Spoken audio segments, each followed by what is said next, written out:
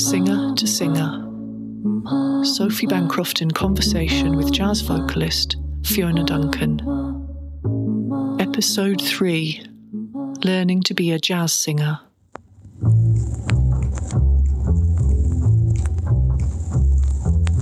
I got a guy who's always late anytime we have a date, but I love him.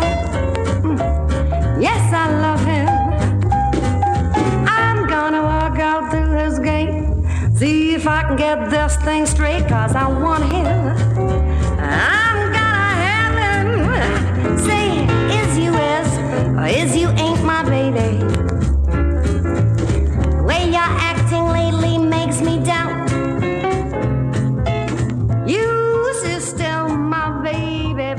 I can remember meeting my first sort of working jazz singers, right? You know, I'd been to concerts and seen, you know, the big and met some of the big stars, but you know, that's not like meeting people who are on the ground doing it with. And the first ones, Jackie Lynn, I remember meeting her. She sang with the Dick Charlesworth band, and I think I was probably quite green, and she used to lift her dress up and show the tops of her legs and her suspenders. And I just think, that's shocking. That's absolutely I'm not going to be doing that. My legs were like tree trunks. If I'd had good legs, I might have done it. But, you know, it was like, oh no, I'm not that kind of singer. It's just, you know. And it was just really funny meeting other singers, you know, and not having, because all the time I'd been, you know, when I left school, I really didn't have any girlfriends. You know, I had a lot of girlfriends when I was at school. We all ran about in a big crowd. And then it was all men, you know, so you never, you know, and I never got sort of lady chatter, you know. So I missed out on a lot there. And I remember the first lady chatter I ever got was when I was working in Woolworths and I had to go to the canteen for my lunch. And I was like, you know, they gave you cheap lunches there. I remember that. And the woman next to me talking about her washing machine had just broken down and somebody else's something. And I'm thinking, gosh, I don't understand what they all do. What do they do? I mean, I'd never been a housewife. I'd never, you know, washing machines and, you know, the price of something or other. I couldn't tell you the price of, you know, tea bags or butter or anything that's gone up. And I'm thinking, they're all so different from me. It was just different, you know. Never been, you know, because I was on the road from all these years, you know. It was really weird. But, no, I mean, I was quite in awe of other singers as well. Everybody I heard. I used to think, I remember going to the Kinema Ballroom in Dunfermline. It was two brothers that ran the band there, musicians, the Browns, and going on one of the first gigs with the Stompers, and it was packed, absolutely packed, and looking and hearing this girl on the stage singing, and I can remember saying to Forry, Forry, she's awful good. And he said, yeah, she's a good singer. But she's only singing with the resident band. I can't sing better than that, you know. And Forry saying, Fiona, you're different, you know. Stop that. Everybody I heard, I thought, she's better than me. I don't think I can go on. You know, I'm always feared for the day that never was. When you think you're sure of one, honey, you'll find he's got a mad change. Is you is or is you ain't it's great having someone on your team saying... Forey was But great. you're different, that's... Forey used to say, he stood there night after night saying, straighten your shoulders, with a smile on his face. Straighten your shoulders. Stand out straight. Lift your head. Smile. Clip your words. And I got to the stage where I was, I wanted to, if you stand with the clarinet over his arm, just smiling, this is all coming out. And I used to say, oh yes, stand up. But I'll tell you what, it did make me stand up straight and made me relate to and then suddenly I saw people's faces and I thought, oh, this is much better than having your eyes shut, Yeah. But there's a time for each, I think. But I do like to see the audience. I like to see their faces. I like to see a reaction or not. And if there isn't one, I like to try and get one. Yeah. I don't know what that is. Well, you're a direct communicator, and you're a storyteller through and through. Were you as a young singer? Yeah, I was. That's always been there. Yeah, I can remember singing that. And where do you think that came from then? Was that from one of your parents? Father. Right.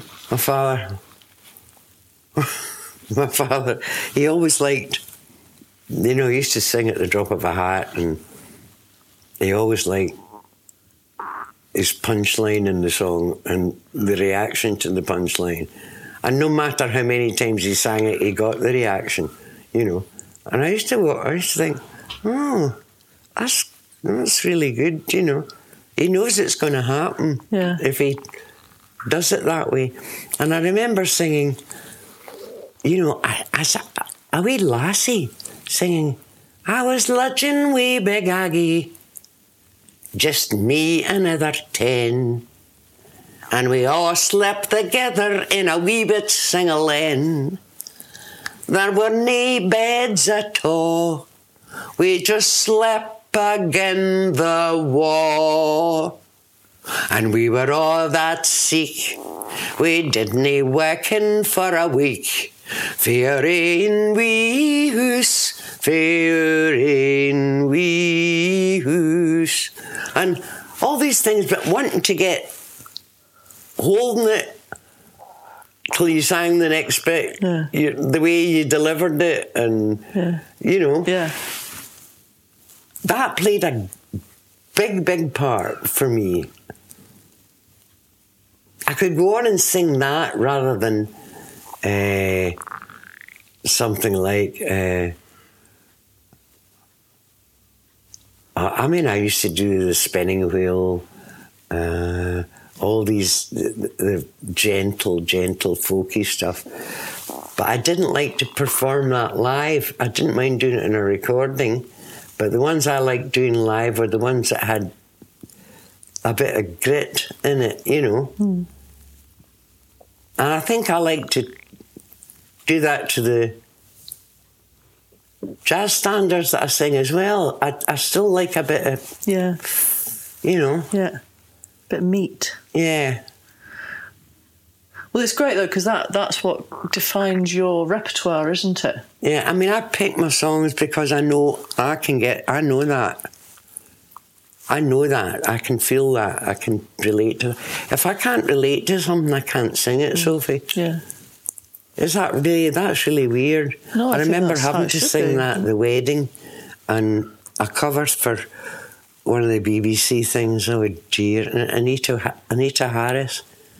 La da da da dee dee dee, la da da da da da da da, da da da da dee da, and it was awful. And I'm thinking, I can't even sing this. And I had to, and it was terrible. I can't fake it. Is my baby still my baby true?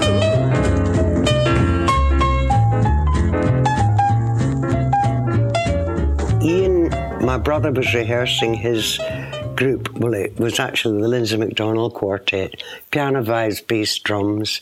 My brother was the piano player. Lindsay MacDonald, good vibes player. Had been a drummer, but he was a vibes player. Matt Bailey on bass and Norrie Bennett on drums. And they rehearsed every Thursday night in our house. And I used to go in and just, sit in and listen and sing a wee thing if I knew it. And they kept telling me, no, if you're going to sing this, you've got to sing like Ella.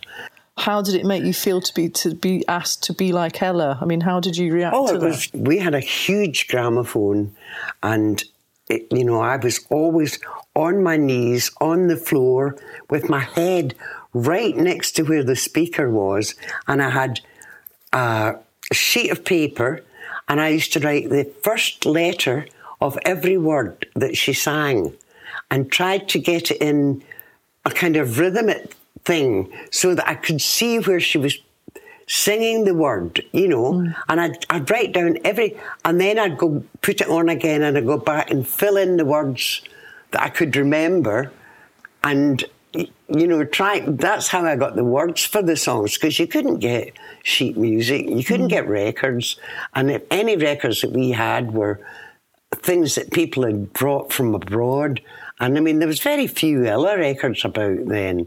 And I can remember being Mr. Paganini, trying to think, how does she do that when she went into the scat chorus? And I can remember, I could almost sing the phrase now, and I don't think I've listened to it since I was 14, because I thought, no, I can't do that. I can't do that. Which phrase was it? It was, Mr. Paganini, play that melody, and if you cannot play it, won't you swing it? And if you can't swing it, you simply have to. And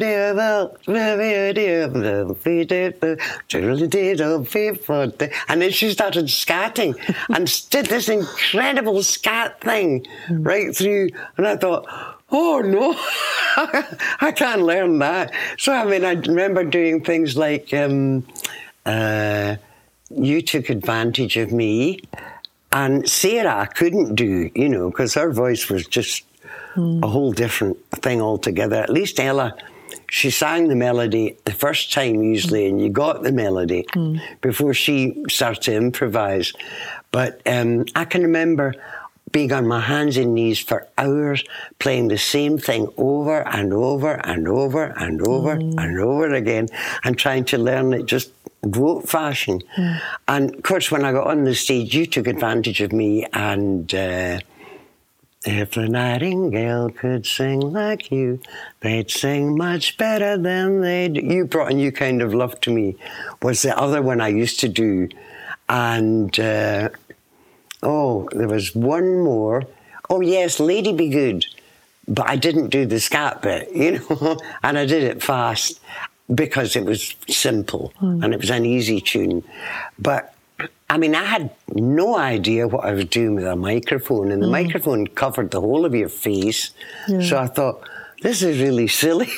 How did you go about choosing repertoire at that point? It was just whatever I could learn quick enough for them, and they'd say, do you know this? And I'd say, no. Well, and somebody say, I think I've got a recording of it, And I can remember also the first time that I heard Billie Holiday, I'd asked somebody to bring a jazz record over from the States.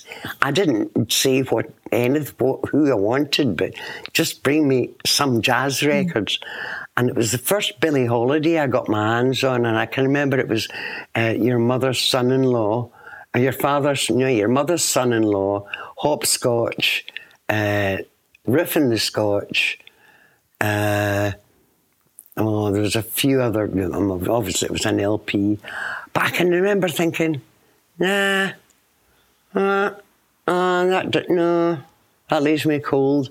I think I listened to it once, and I don't think I listened to it again until I was 22, 23, when I next heard Billie Holiday, and I was shocked to my marrow. It was Dickie Horden, the flugelhorn trumpet player was with Dankworth, and I used to go and caddy for him. He and his wife, I babysat for them and caddy for Dick when he was out playing with the band, at golf, of course.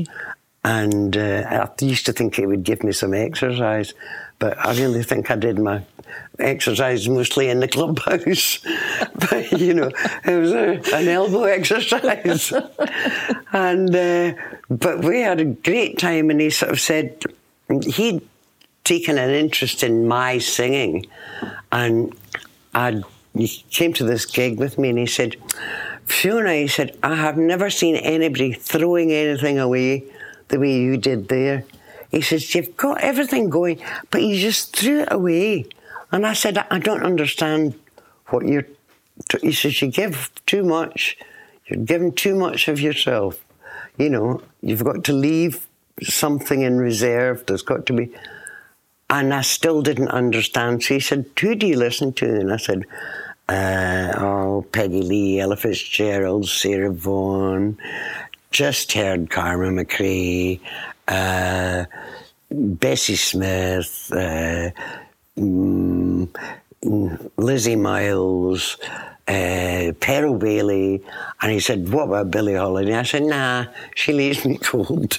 And he said, just a minute, you know. Now, this was, Billie Holiday had just been to London and done a gig in Finsbury Park with the Dankworth band, expanded. And he got me a ticket to go and see it. And this is just before I went to the gig, actually. They had me round at the house and they made me ribs and rice and started with the earliest things. He had everything in the collection, earliest things she ever did, and I listened. And I was getting more into it as it got on. And we got to, he played the last thing he played. It was about 3 a.m. We're still sitting there. And he played For All We Know. And at the end of it, you know, I burst out crying. And Barbara's wife said, what's the matter? And I said, I've never heard anything like that in my life. You know, I just couldn't hear that before. And he said, well, what do you want to hear now? I don't want to hear anything ever again. I said, that's it for me. That's it. That's it for me. If I could never sing that. I can remember saying that. I could never sing that. I could not sing that. I could not do that justice the way she did. Mm. And it was that really changed me from being an out-and-out Dixieland singer to, you know, and then meeting Ronnie, you know, and working with him. My style changed, you know, and I didn't know it just did. Mm. But I was very aware of something happening, but I didn't know what it was. And I hadn't put in enough time at the time, you know. I just did it because I could do it. But it seems my flame in your heart's gone out. Now man is a creature that has always been strange. Just when you think you're sure of one, you'll go and make that change. Is you is or is you ain't my baby? Well, maybe baby's found somebody new. Is my baby still my baby true?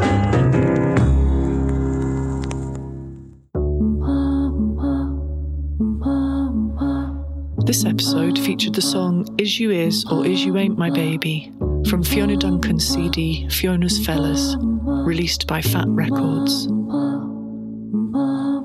You can hear more tracks by Fiona Duncan at www.soundcloud.com/Fiona Duncan.